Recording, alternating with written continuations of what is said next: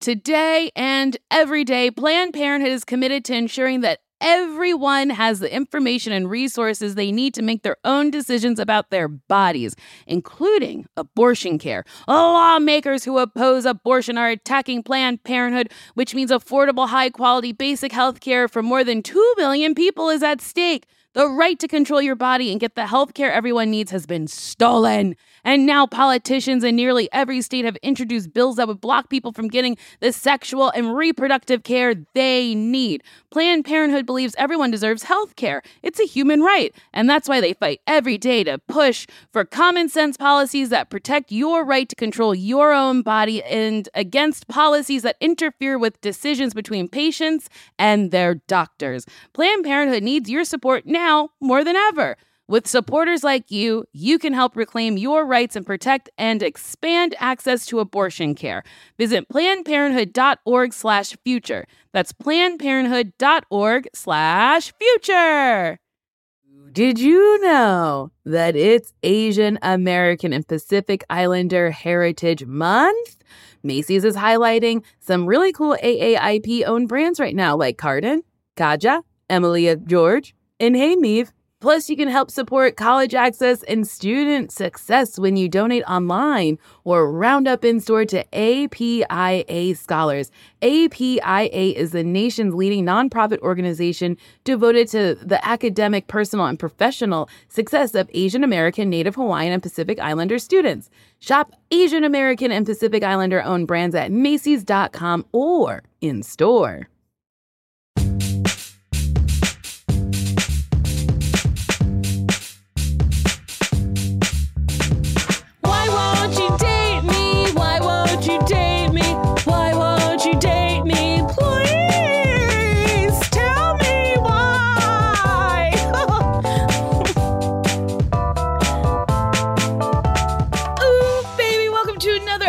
Why Won't You Date Me, the podcast where me, Nicole Byer, tries to figure out how I'm still single, even though I would still date you if you cut up all my clothes, lit them on fire, and said, "Here, you stupid dumpster bitch, wear flames."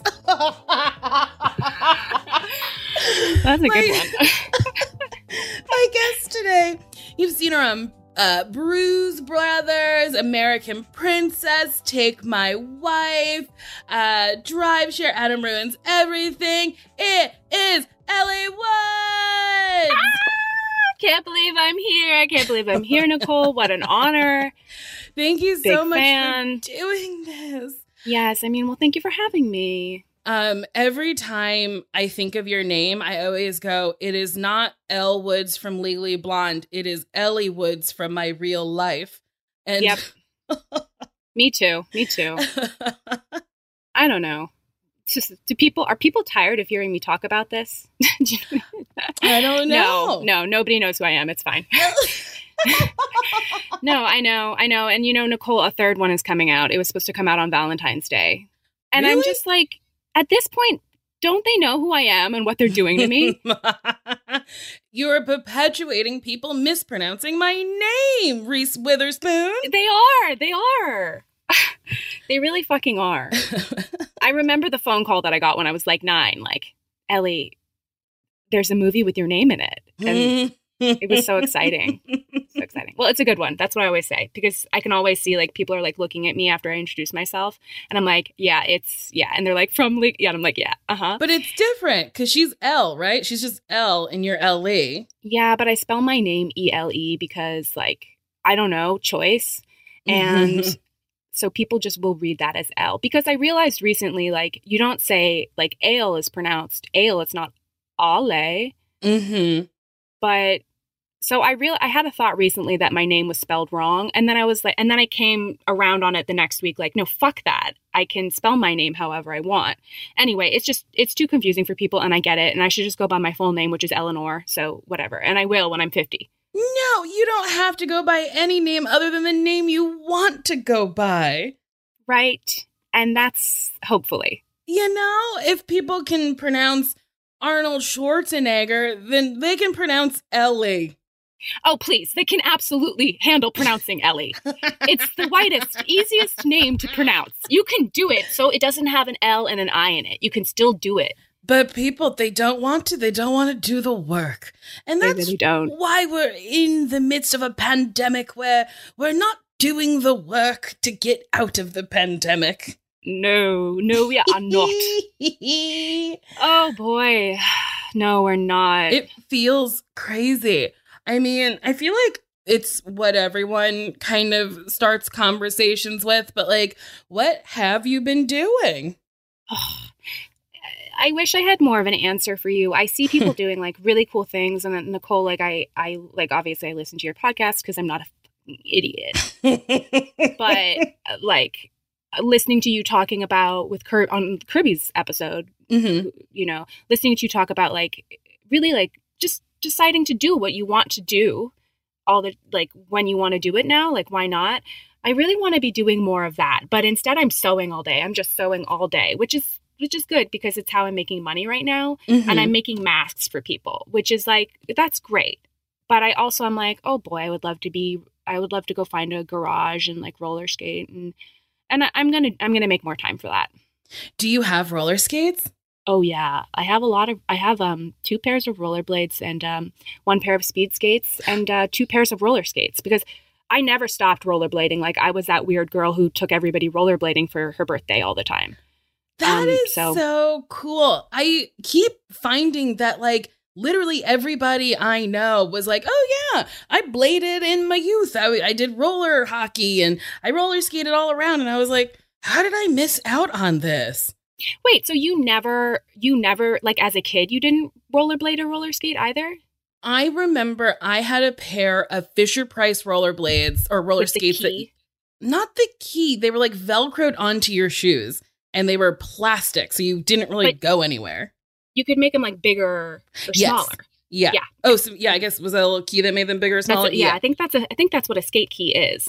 Oh, well, I had those, but they were plastic. They didn't really help. And then I truly only remember going roller skating or rollerblading at like a party twice in my life. Yeah. So, well, that's a shame. I mean, and now that I know that, I'm like so obsessed with the fact that you're doing it now. It's like the people who learn to ski at 40, you know, like, no, it's not because you're not 40, but I could be. I could be 40. I could be 52. I could be 160. I truly had a crisis yesterday because I was like, am I 35? And then I was like, but I missed my 34th birthday, I think. Oh, I thought I was 33. I was like, wait. And then I kept doing the math and it kept coming to 35. And I was like, wait, what? So I was like, oh, I think I turned 34 this year. I think I was doing the math wrong. I think I put in the wrong date of my birth. It was a whole thing. It's very confusing. Did you have a birthday during quarantine? No, my birthday's August 29th. So I think I'm going to be 34 August 29th. But also maybe I'll be 72. I don't know. Who knows? I want to get my internal age when I like Gwyneth Paltrow does. I want to get my internal age measured at some point. But I really got to go clean first. Really got to tighten it up in there, and then I'm going to get it checked. I love it. Okay, what do you think is easier, roller skating or roller blading? A clear answer. Rollerblading is way easier than roller skating. Roller skating, especially outside, is very hard. It's very dangerous. You need a really smooth surface. Yeah, I've been trying to roller skate / blade just in the street by my house. And it's just so hard. It's not level. And then there's hills. But I think I figured out how to stop because I've been watching these Dirty Debbie videos on YouTube. Dirty Debbie? She's this like gregarious lady who's like, not stocky, but she's a solid woman. She's like, all right, here's what you're going to do. You're going to turn your toes in. So I've been turning my toes in and trying to do, I guess it's called like a Coke bottle. You go out and in, and then in to stop. I know that as like the fishy. Oh, that whole thing is a stopping process? Yes. Cool. Yeah, so that's not a fishy. That's a Coke bottle, I guess. I don't know. But dragging the toe stop is so weird to me. Because then what's my front leg doing? I can't drag my toe stop to stop. It's really scary to me because you're like leaning backwards, which is scary to me. I've never been able to do that. And the way I stop is by using my front wheel and dragging it behind me, kind of like gracefully, like a train, kind of. And then, you can really grind it down when you really need to stop. Or sometimes I'll just spin to stop and then, probably fall maybe. Mm-hmm. But the problem with dragging your toe like I do is that you do wear down your wheels really fast. And then you like start skating like with your ankles like weak, with your, how would you describe with your like concave, caving in? Yeah, like your ankles are caving in. That starts happening because your wheels are uneven. Oh, there is so much into roller skating. Like, truly, I was like, you slap them on, you slap them off. Because, you only think about like renting skates, but it's like, oh, if you skate a lot, you got to like replace the wheels, replace the bearings. It's a whole thing. Here's where I am with skating, not to turn this whole podcast into skate talk, but why not? Why not? Come on. I would love to get to that point. Like, I'm really good on skates, but I'm not that graceful. Like, yeah, I've got some grace, but I would love to get to that point where people go slowly on skates. Yeah. Somehow I'm like just speed. Even if I'm like being cute, like it's like I'm fast, but I want to be one of those. I think it's because you have to learn that like moonwalking step to do it. Yes. And it's just so hard. I'm not graceful in the slightest, but I've pole dancing. I'm trying to like be a little bit more graceful so then I can move into like aggressive things like slamming my pussy into the ground. Nice. I've been trying to learn how to do a drop split. Yes. Which we're all following and loving. Thank you. Yes. I landed so hard in one that I truly took a second and was like, did I break my hip? And like I knocked my hair out and my head like kind of bounced up. I was like, did I hit my knee? And then after a minute, I was like, oh, you're perfectly fine. You did enough stretching. You just have to learn control so you don't scare yourself. God, I could do with some learning of control. I could do with that. I could hit. That would be good. Yeah. How did you learn how to sew? My aunt was a seamstress and my grandmother was a seamstress. My great aunt was my grandmother's sister. Yeah, was a seamstress. And so just like when I was a kid, there was always like a trunk of fabric and a sewing machine. And my aunt was a very talented seamstress and she would hold me accountable and my grandmother would let me fuck stuff up. So like basically I just learned little basics as a kid. And then when people ask me like, because sewing is my longest skill that I've had in life, and I've seen myself get good at it over the years. And when people ask me how to sew, I say you just like basically have to fuck up a lot of stuff until you learn till you get all that out, and then you start like working by the book and learning patience, and then you can fuck stuff up again.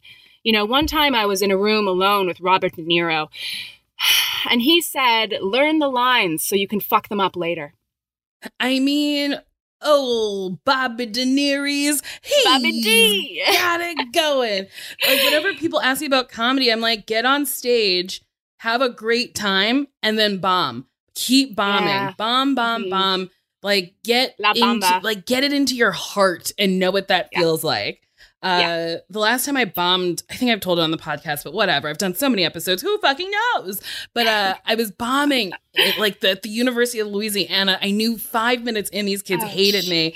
And I was like, all right, buckle up. You got to stay on stage for at least 40 minutes to get that cash.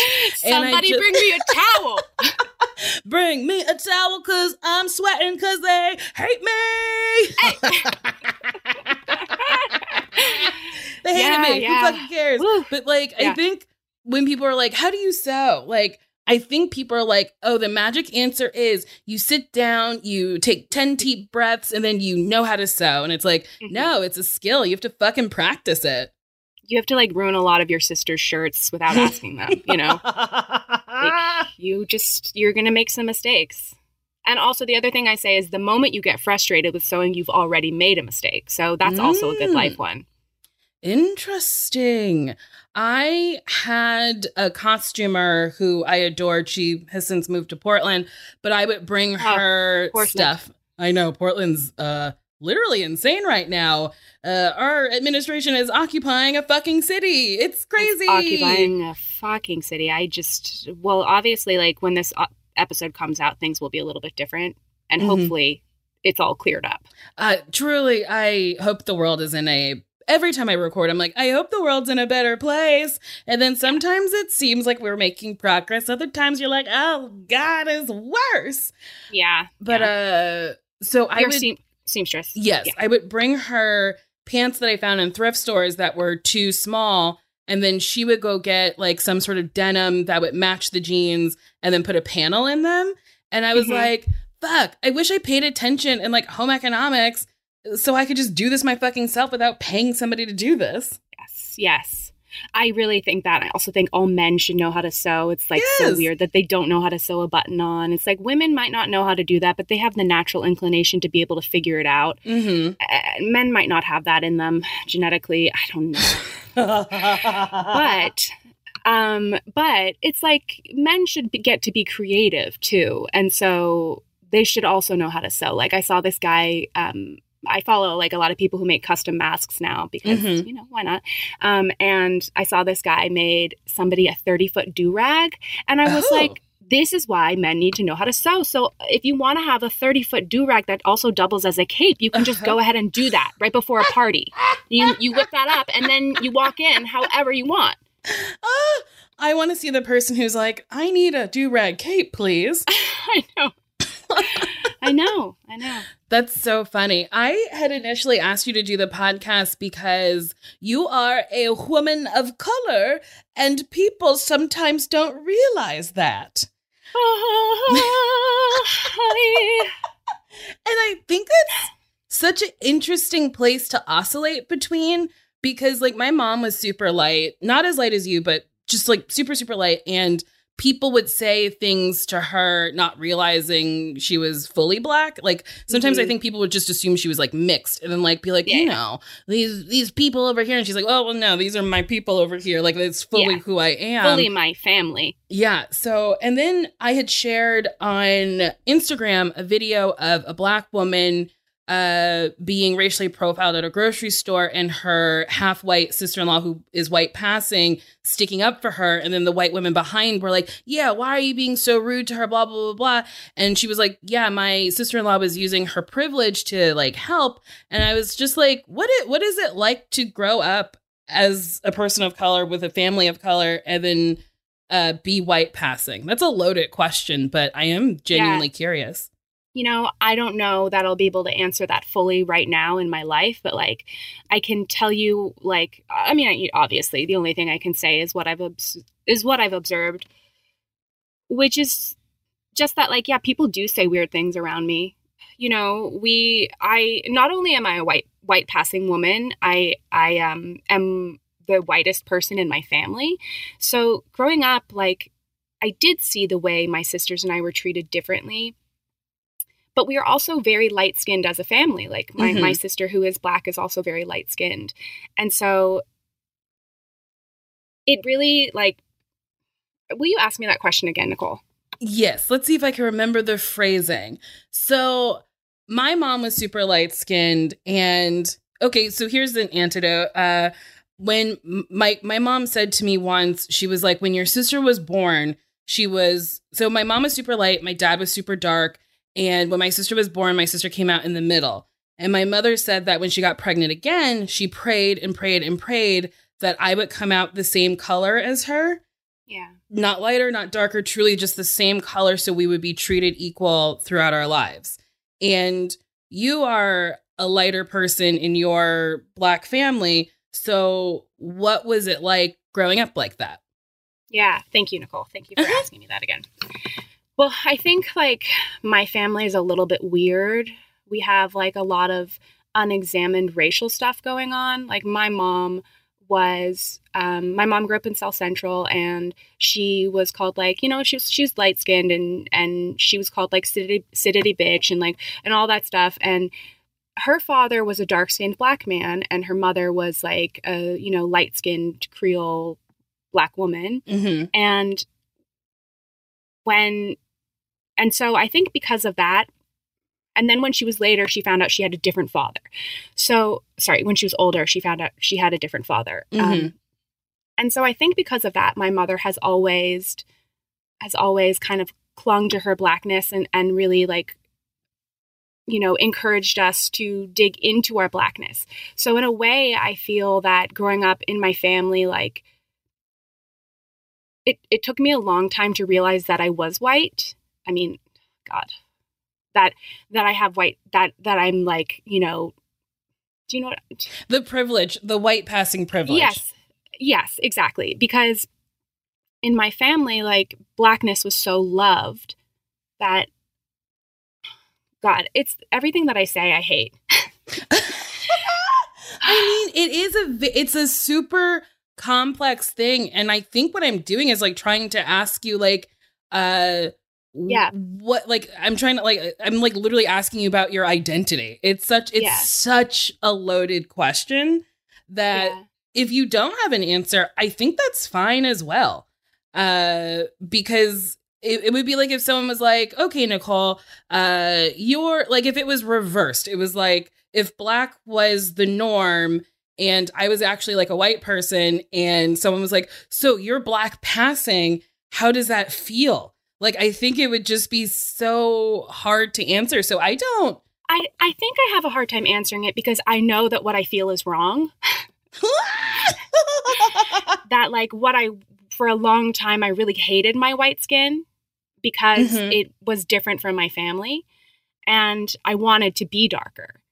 And then when I got older and I realized my white privilege, I realized like, that's wrong. Like I need to use my white skin and my white privilege to help those around me and to protect those around me that I love.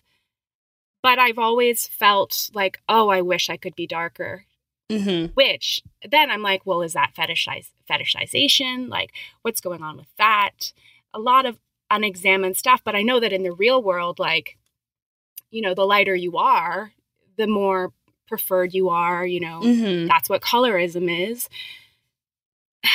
So I don't think your feelings are wrong. I think it's you see the people around you that you love are darker than you.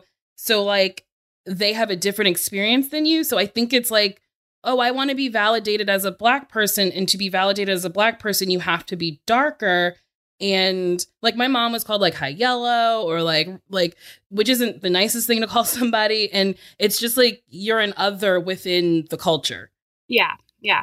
But, we are treated differently. And I think that what I could say about that, this is like kind of like an irreverent like answer to this question. But what I could say about that is that I have two sisters. I'm actually like, I'm a quarter, well, I'm multiracial. I have like Iraqi blood in me as well.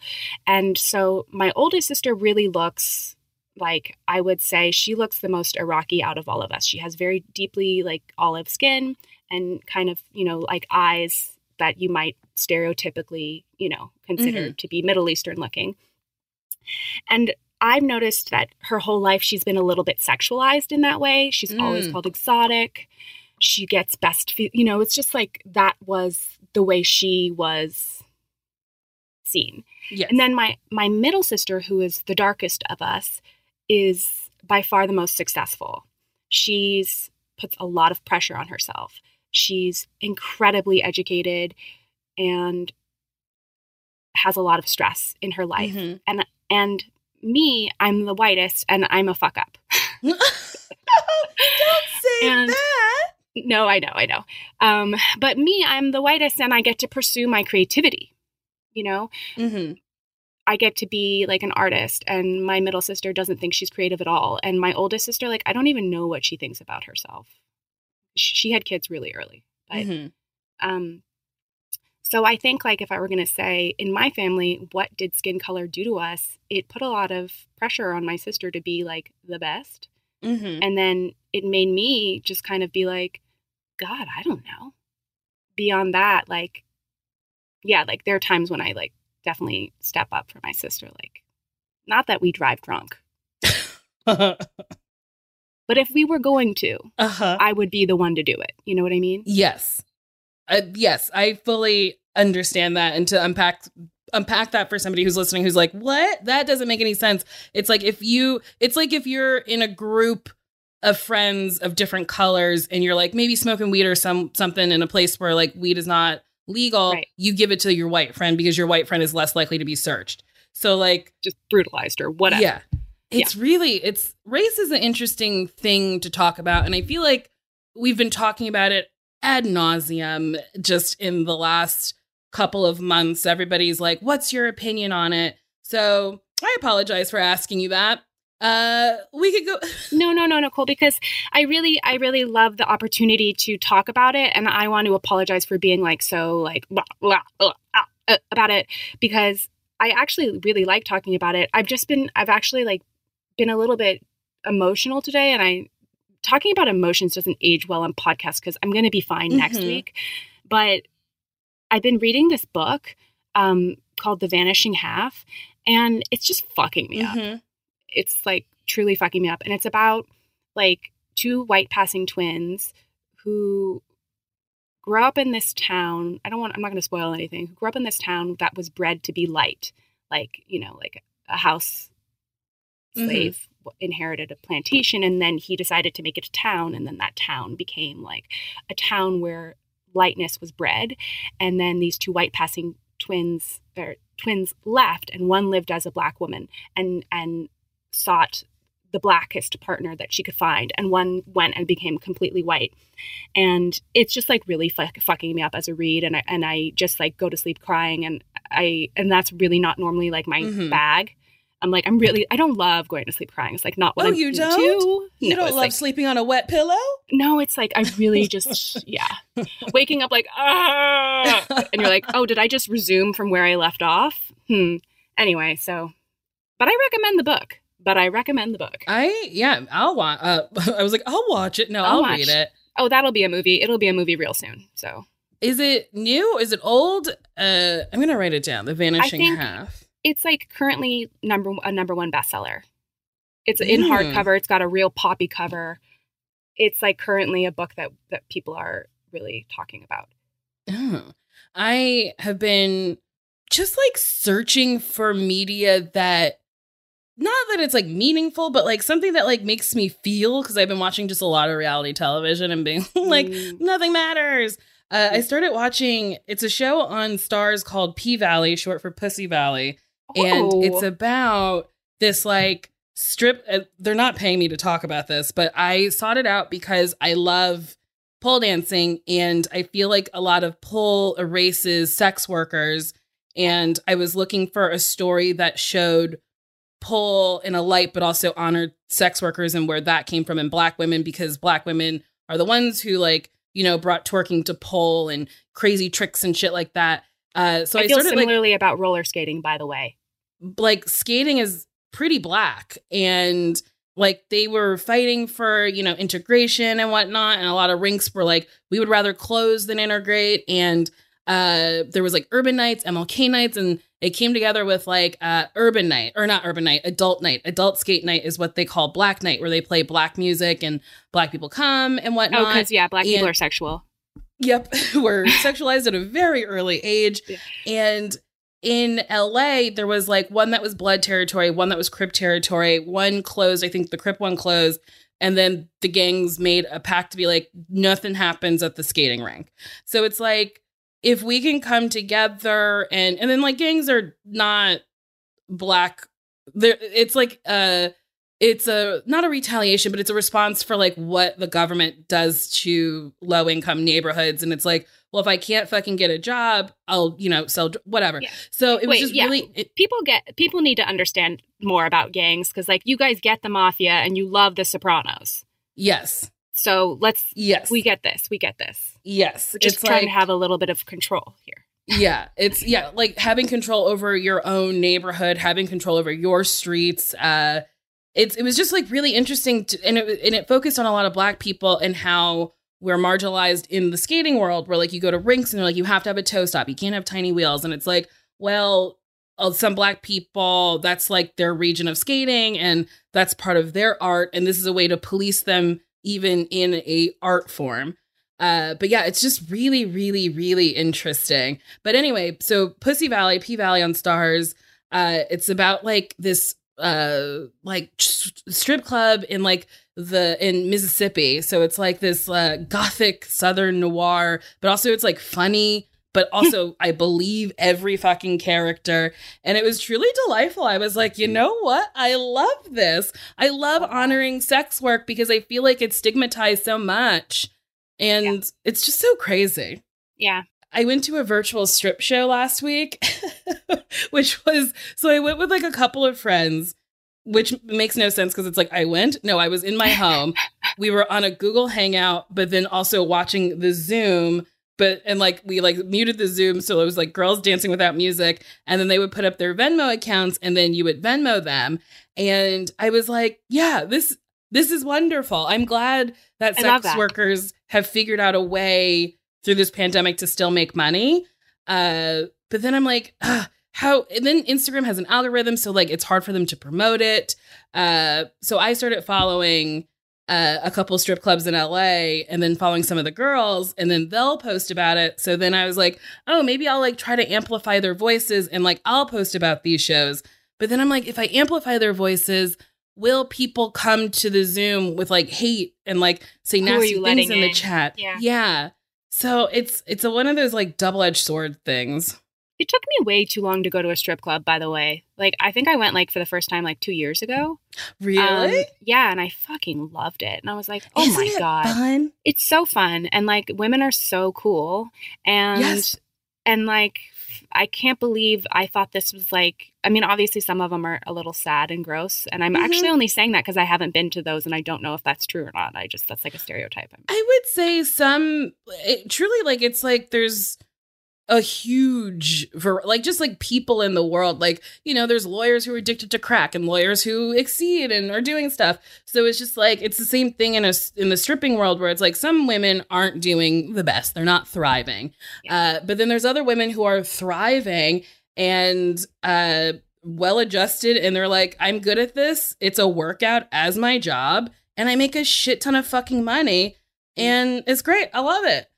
So yeah, because I've met some sad ones. I've met some, you know, great, like thriving ones. So it's just like, you have to remember that it's like, they're just people and we just stigmatize sex work because we're puritanical, you know. That it's in our blood. Country. Yeah, totally. It also made me be like, oh, I like watching this and I'm mad that I didn't see it before because it might have opened some doors for me a little earlier, you know? Yeah, I post, you know, my pole dancing on Instagram. Yeah. By no means am I good at it, but I love it. And this person commented, they were like, am I the only one who thinks it's really inappropriate that she's posting pole dancing? It has nothing to do with her size. It's just like she's pole dancing and that's bad. And then I was like, ugh. Not that I like really focus on negative comments, but this one I was like, oh, well, this doesn't make me feel good. So then I went to their profile and I was like, oh, they're like 12. They're very young. They don't know. They don't know. So then I responded. I was like, hey, you might not be the only one, but I like dancing. I'm wearing a bikini. That's not out of the realm of the norm. And I think buy my book. Yeah, buy my book. But I was like, I think you don't understand the power that you have with your body. And maybe you need some positive influences on your body that you are not getting at home. So I'm just saying to you that it's an art form and maybe you should check out some hashtags and look at other people who are dancing. And you'll like learn that it's a lot about strength, but it is a lot about sexuality. It's like a give and take. It's whatever you want it to be. And then they like ended up deleting the comment. But I was like, I hope they took my advice and like looked at more women showing their sexuality or showing their strength, because that's what I think pole is for a lot of people. It's like a way to make money, a way to be sexual, but also a way to have a hobby or like just be so strong. You're like a gymnast if you're like good at it. Oh, truly. And also like to be flaunting, I'm saying flaunting, but I mean it in a good way. Your sexuality like that is so strong too, because it's like took me so long to be comfortable with my like just even body at all, you know, and to be like, yeah, I'm wearing a bra and I'm like, yeah, I'm going to shake it. Like, doesn't mean you can touch it is. Yes. We love that. We have to take a break.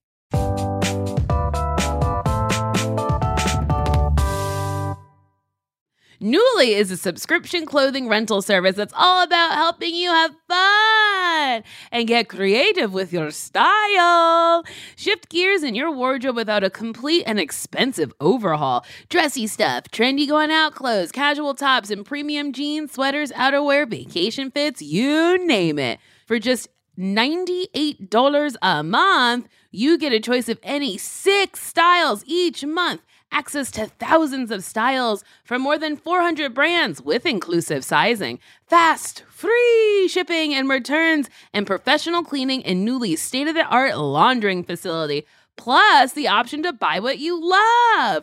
I like Nuuly a lot because sometimes I don't want to own a sparkly thing because I'm I don't know if I'm going to wear it more than once. Also, I have a ton of sparkly things. And Nuuly is very good at having a sparkly thing that I'll wear once and then I can send it right back. Nuuly is a great value at $98 a month for any 6 styles. But right now you can get $20 off your first month of Nuuly when you sign up with the code DATEME20. Just go to Nuuly.com, NUULY.com. That's Nuuly with 2 U's, and enter the code DATEME20 and sign up to get $20 off your first month. That's NUULY.com. Nuuly with 2 U's with code DATEME20. Nuuly subscription clothing rental. Change your clothes.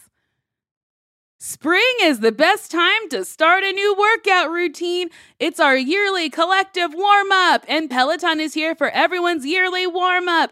This is the best time to get into a good rhythm, tap into your power, and build towards whatever you're looking for.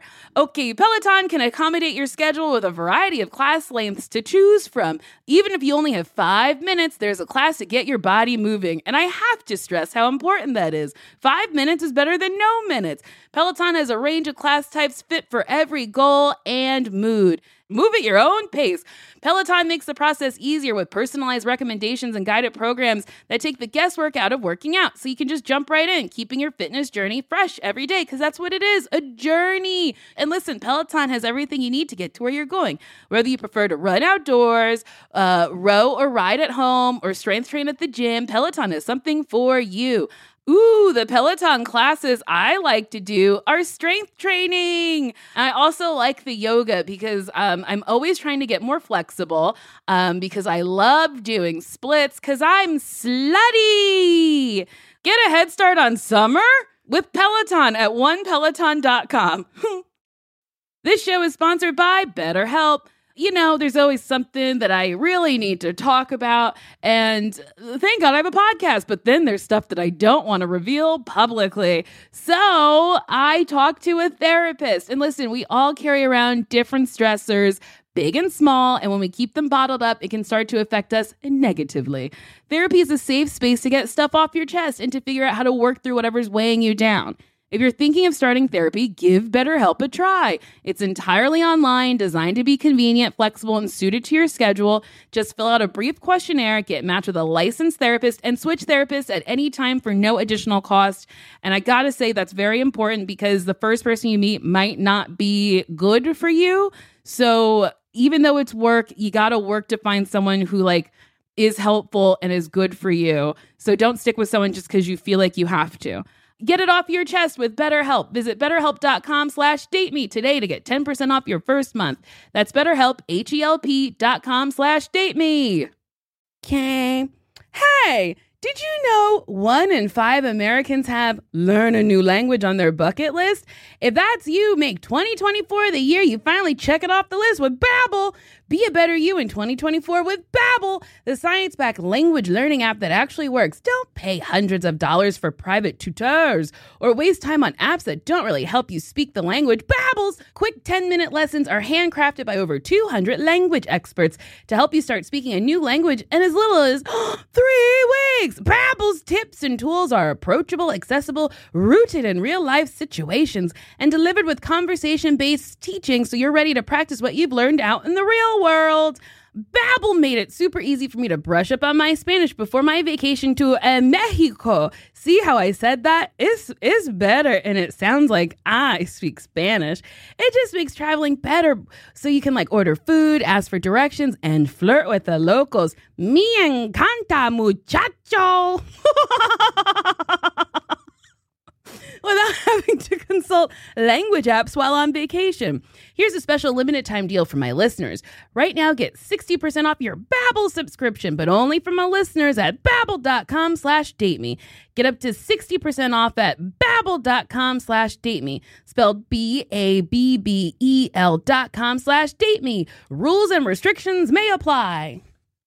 And we're back. Ellie, I have a question. Yeah. It is a love and relationship podcast, but Yeah. I mean, people have been listening and hearing this for weeks, months at this point. I'm truly not really dating right now. I like touch. I like seeing people, but are you single? I'm single. Yes. I was dating somebody right before quarantine, and then we broke up. Before quarantine, and I felt relief that we weren't quarantined together, but he was a great guy, and I think he's really like the most adult relationship I've had. How long were you dating? Really not that long, 8 months, and also like there were a lot of like obvious things that weren't right with it, but it was definitely the closest I've come to dating somebody and then being like, oh, this is me. I definitely have dated the wrong people. You've seen me date. Like I've dated the wrong people a lot, and then I've dated some really nice people, but nobody that ever made me feel like, oh, I'm authentically myself right now. And I think that has to do also with the fact that like I might not know who that is at all the time. But in quarantine, no, I'm not dating. I have definitely gone and seen some exes.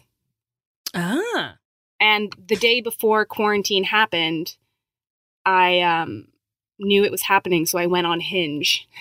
And I made a new friend. Okay. How's that going? Oh, God, I'm just like talking to people. Oh. Yeah, I think that's why I'm not doing it, because just talking to somebody without like an end, it's just like this ominous, like we're talking, and I guess we'll meet and social distance, and then we'll take a test, and then it just, for me, I'm like, ugh, fuck it, not for me. I'm not doing that. But here we are, missing, where it's like we're missing out, and it's like this is the time when we should be doing that, and I'm annoyed. But I am talking to somebody right now, who like I'm having actually maybe the best time ever talking with this person. Really? Yeah, but they've already told me twice why they wouldn't date me. Wait, what are their reasons? What did they say? I mean, if you don't mind, since it's a current sitch. I mean, it's like, it might be good for him to listen to this. I'm too young for him is one, but it's not that much of an age difference. It's about 10 years, which is like not the worst. Crazy. It's not crazy. I'm in my 30s now, so like that's okay. I definitely like in my 20s dated some people who are way too old for me, but that's another story. And then the other reason is that he's more successful than me by quite a bit.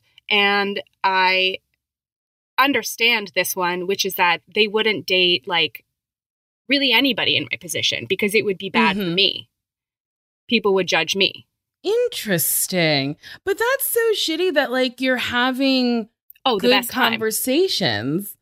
The best time. But then it's like you're not in a financial situation that's appealing to me and you're too young. Then it's like, then why is he talking to you? Why are they talking to you? I think we keep like going through these phases where we get like super close and finding out all this stuff that we have in common and then being like, oh, well, we're not going to date. Why are we doing this? And then like I'll go on like a dating app and like try and talk to somebody maybe, but I'm like I'm the worst. Everybody's always like, I always get the hey, where'd you go? You know. Well, I keep, like, in the beginning of quarantine, I was like, you know what? This will be romantic. I'm going to meet somebody and we're going to have beautiful conversations. And when quarantine's over, we'll meet and it'll be fabulous. And it's like quarantine has no end in sight. But I would say things like, how's the pandemic treating you? Mm-hmm. It's treating me pretty good. I've been roller skating. And then they're just like, it's bad. And I'm like, okay, yeah, cool. Yeah. Which does that bring us back to race at all? Because is that like white men saying that? Because I'm frustrated with the general pessimism about this year. I think it's actually a great year, even though it's hard. Mm-hmm. Like, I kind of agree. So I spent all of 2019. I did not like 2019 personally for me. It was good career-wise, I think. There was some setbacks for me.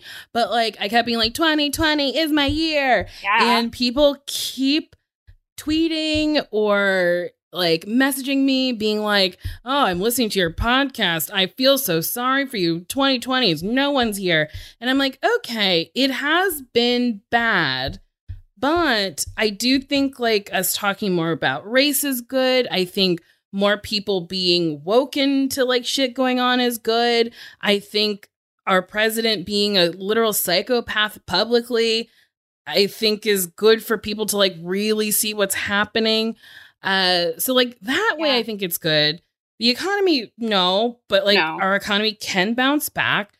I think also maybe it shouldn't. Maybe we should let it burn. No. I'm not a socialist. I mean, yeah. Why do you think this year is good? Yes, I mean all those reasons. I think like it's like an incredibly daunting year, but it's providing us with many opportunities for 2021 to be the best year we've ever had, potentially. Yes, we're talking about stuff finally. People are finally like, oh my God, I had no idea about so many different things. Social media is being, has been transformed into a different kind of platform, and I really hope it stays that way. Mm-hmm. And because, before social media was like pretty toxic. But I think now it's a tool that we're using pretty well. Mm-hmm. And not only that, like people are discovering more about their home life. Mm-hmm. I mean, the poor people who like really don't get to enjoy any of that. They're allowed to complain. But if you have a roof over your head and nobody being violent towards you, and you have like maybe a little bit of green in your life, then like maybe you're discovering the joy of gardening for the first time. Maybe you've just like painted your bathroom and you knew you really needed to do that. And that kind of stuff is really good for you. I agree. I also think, at least for me, since I've been taking a break from trying to be romantic with people, I know that like once we're allowed to be near each other again, I will cherish it more. Like being with my friend, like this is the longest I've been in LA, and I've done a bunch of like social distancing hangs, and I'm like, oh my God, I like revere this time I have with my friends more. I think this quarantining period, like in the beginning, it was like, I have to FaceTime my friends, blah, blah, blah, keep up with the social life. And then sometimes I go like a couple days where I don't, like I'll text maybe a couple people, I'll peep online, talk to a couple people, but like mostly I'm just kind of like trying to figure out who's the person I want to be after all this is ending. And I had a real moment with my therapist yesterday where I like started crying because I was like, what is comedy after all this? What is stand-up? What am I going to be trying to say? Will I be trying to talk about this period? What is our audience even going to be? Will people be so woke that they won't laugh at some shit anymore? Like, what is that going to look like? And then I was like, well, what is stand-up? What is me without stand-up? Do I have like an identity? And I was like, oh, I guess I'm having like kind of like an identity crisis because everything I've done was taken away. And my therapist was like, you're allowed to mourn those things. And then I felt and I said to her, I was like, I feel so selfish and dumb being like, I'm just complaining that like this little pandemic is really affecting me. It's putting my work in pandemic. Yes. And she was like, it is okay to mourn for others, but also mourn for yourself because we've all lost something during this time. And it's like the essential workers who are at grocery stores went from being praised and essential to like people screaming at them that they don't want to wear a mask and they're like not getting overtime. Yeah. Blamed for the spike in COVID cases. It's like, yes. I miss the days when I pronounced it COVID, by the way. I just saw like an old video of myself like in the beginning being like COVID-19. That's so funny. I don't want to catch COVID. That's bad. Corona. Have you like made any changes during like this quarantine period that you're like proud of? I've made some. No, I haven't. And I think that speaks to the fact that I'm like really sewing all day, which is like just some position that I put myself in for some reason. And I really need to find a better balance because that is what we should be doing right now. But I've made a few changes. I've recognized some things that I want to pursue when I get out of here. And I've actually enjoyed maybe not like I love performing, but I've enjoyed not having to say no. Wait, am I saying that right? Mm-hmm.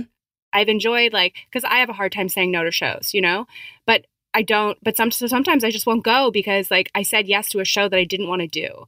And and now nobody's asking me to do any shows. And so now I get to really think about like, oh, what shows will I really actually want to do when I come back? And just because I'm not doing shows anymore doesn't mean I'm not a comedian or a writer or an actor or performer. And when I come back, when I get out of here, I can decide a new definition of what it means to be a performer. And that won't include doing like all the midnight shows at UCB, Mm-hmm. That was a thing I had to deal with. I think last year was like the first year where I was like, oh, I don't have to say yes to every single show in LA. I'm doing my hour 5 times a week on the weekends at clubs and stuff. And then I was like, I don't have to do midnight shows. I'm tired. And then I have work the next day. So it was putting up those like boundaries was super helpful for me.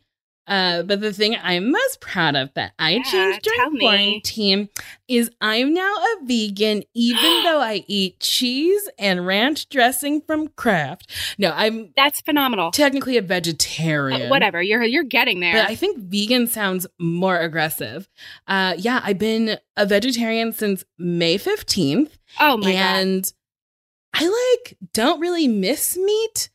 But sometimes I'll be like, oh, fried chicken, yum, yum, yum, yum, yum. But then I was like, what did I actually like from the fried chicken? I was like, oh, the batter. I like the skin, which is like gross to be like, I love the skin of this animal. But I was like, that's the thing I like the best. That is. We liked the skin the most. Good.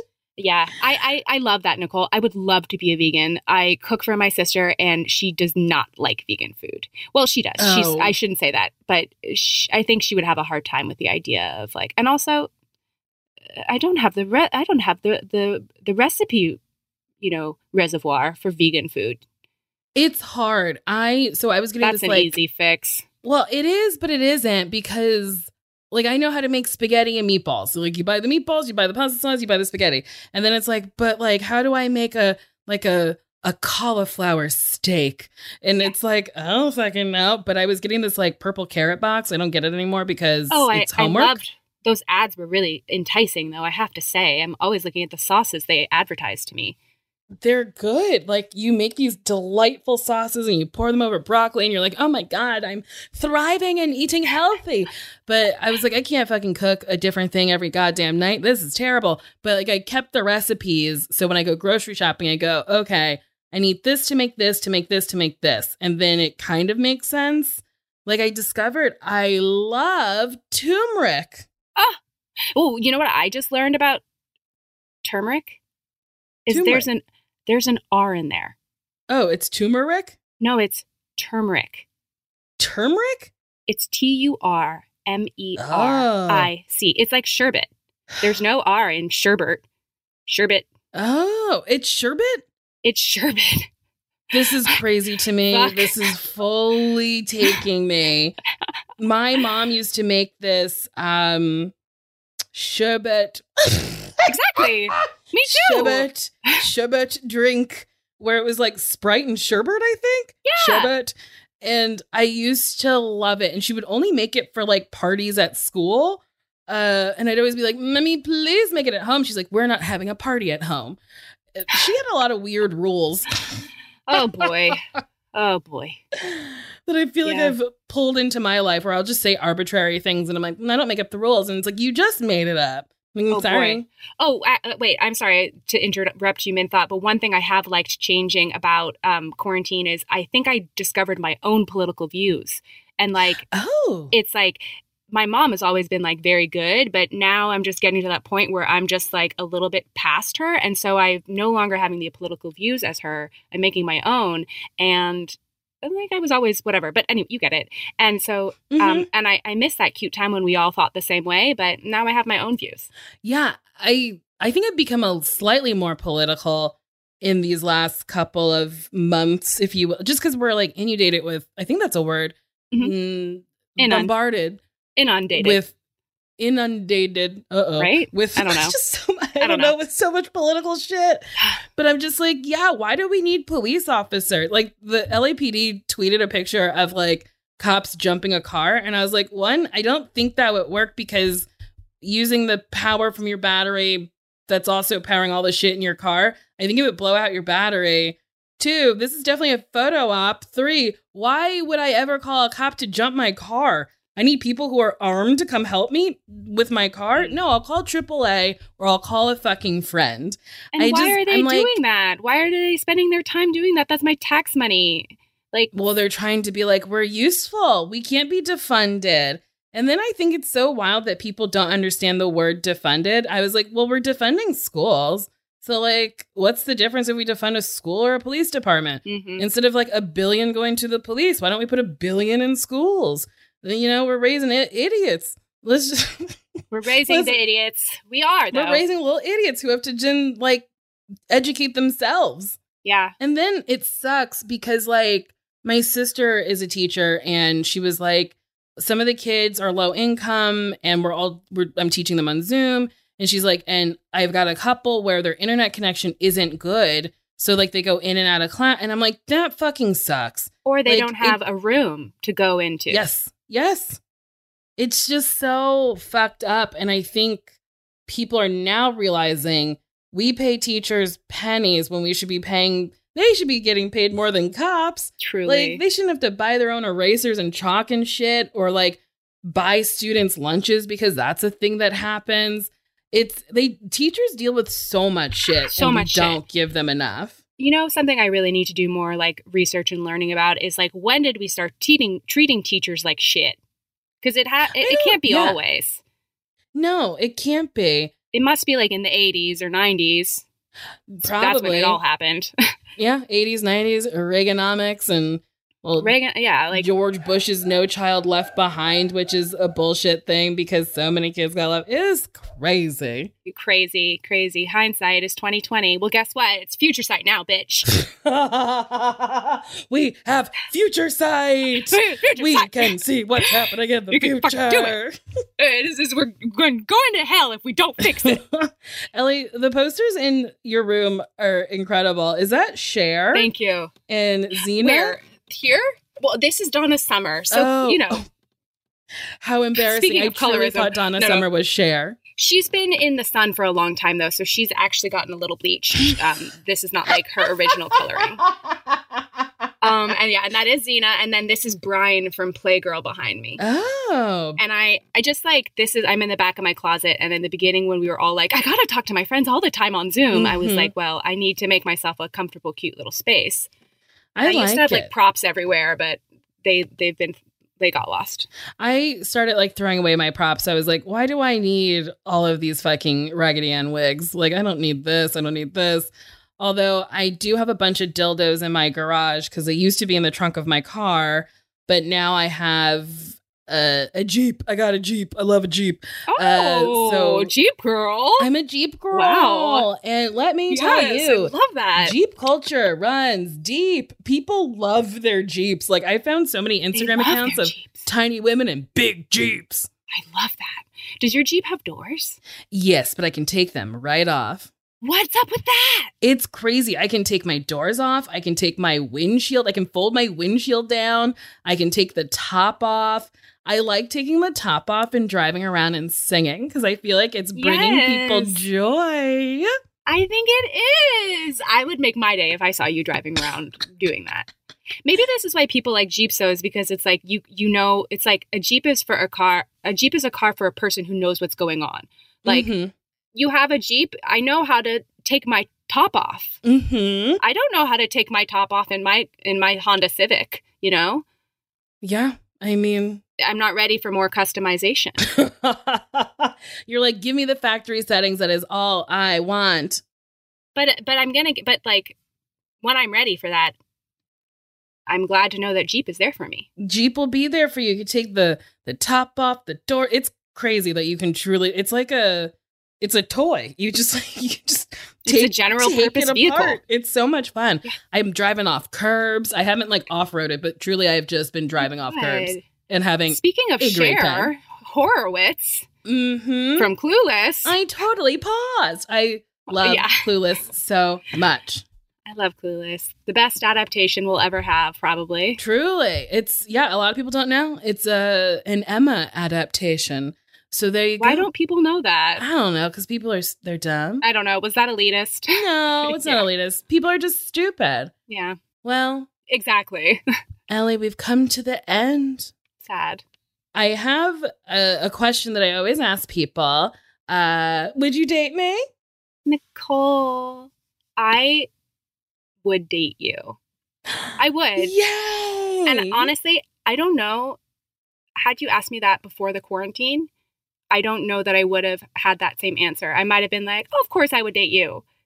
But now I'm like, oh, I would date you, Nicole. Do you want to date?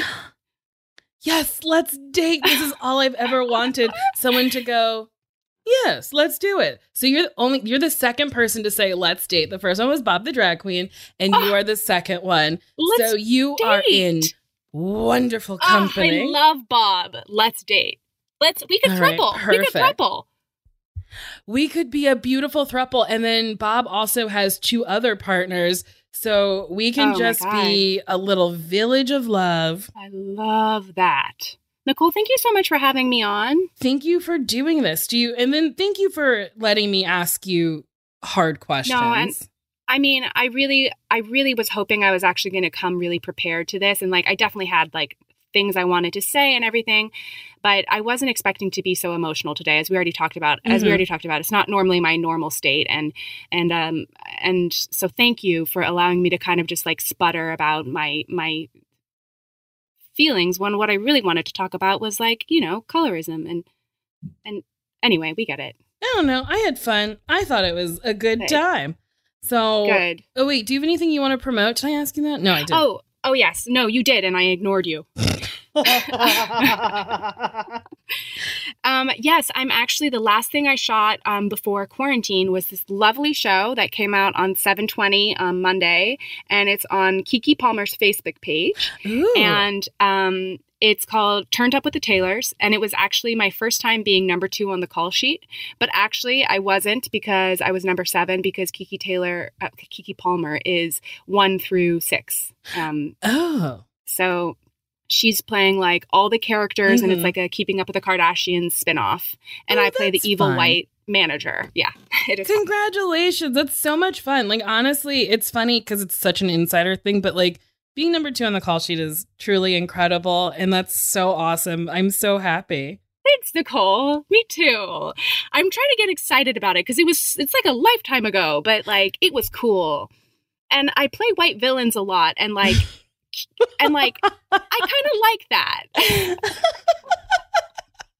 I love it. Well, if you like this episode of Oh, I Won't You Date Me, you can subscribe, you can like it, you can leave me a review on iTunes.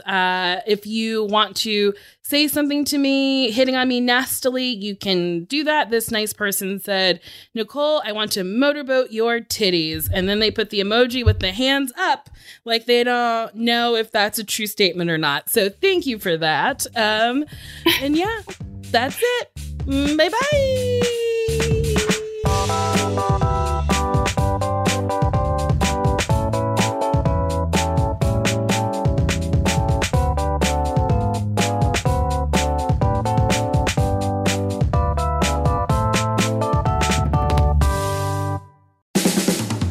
This has been a Team Coco production.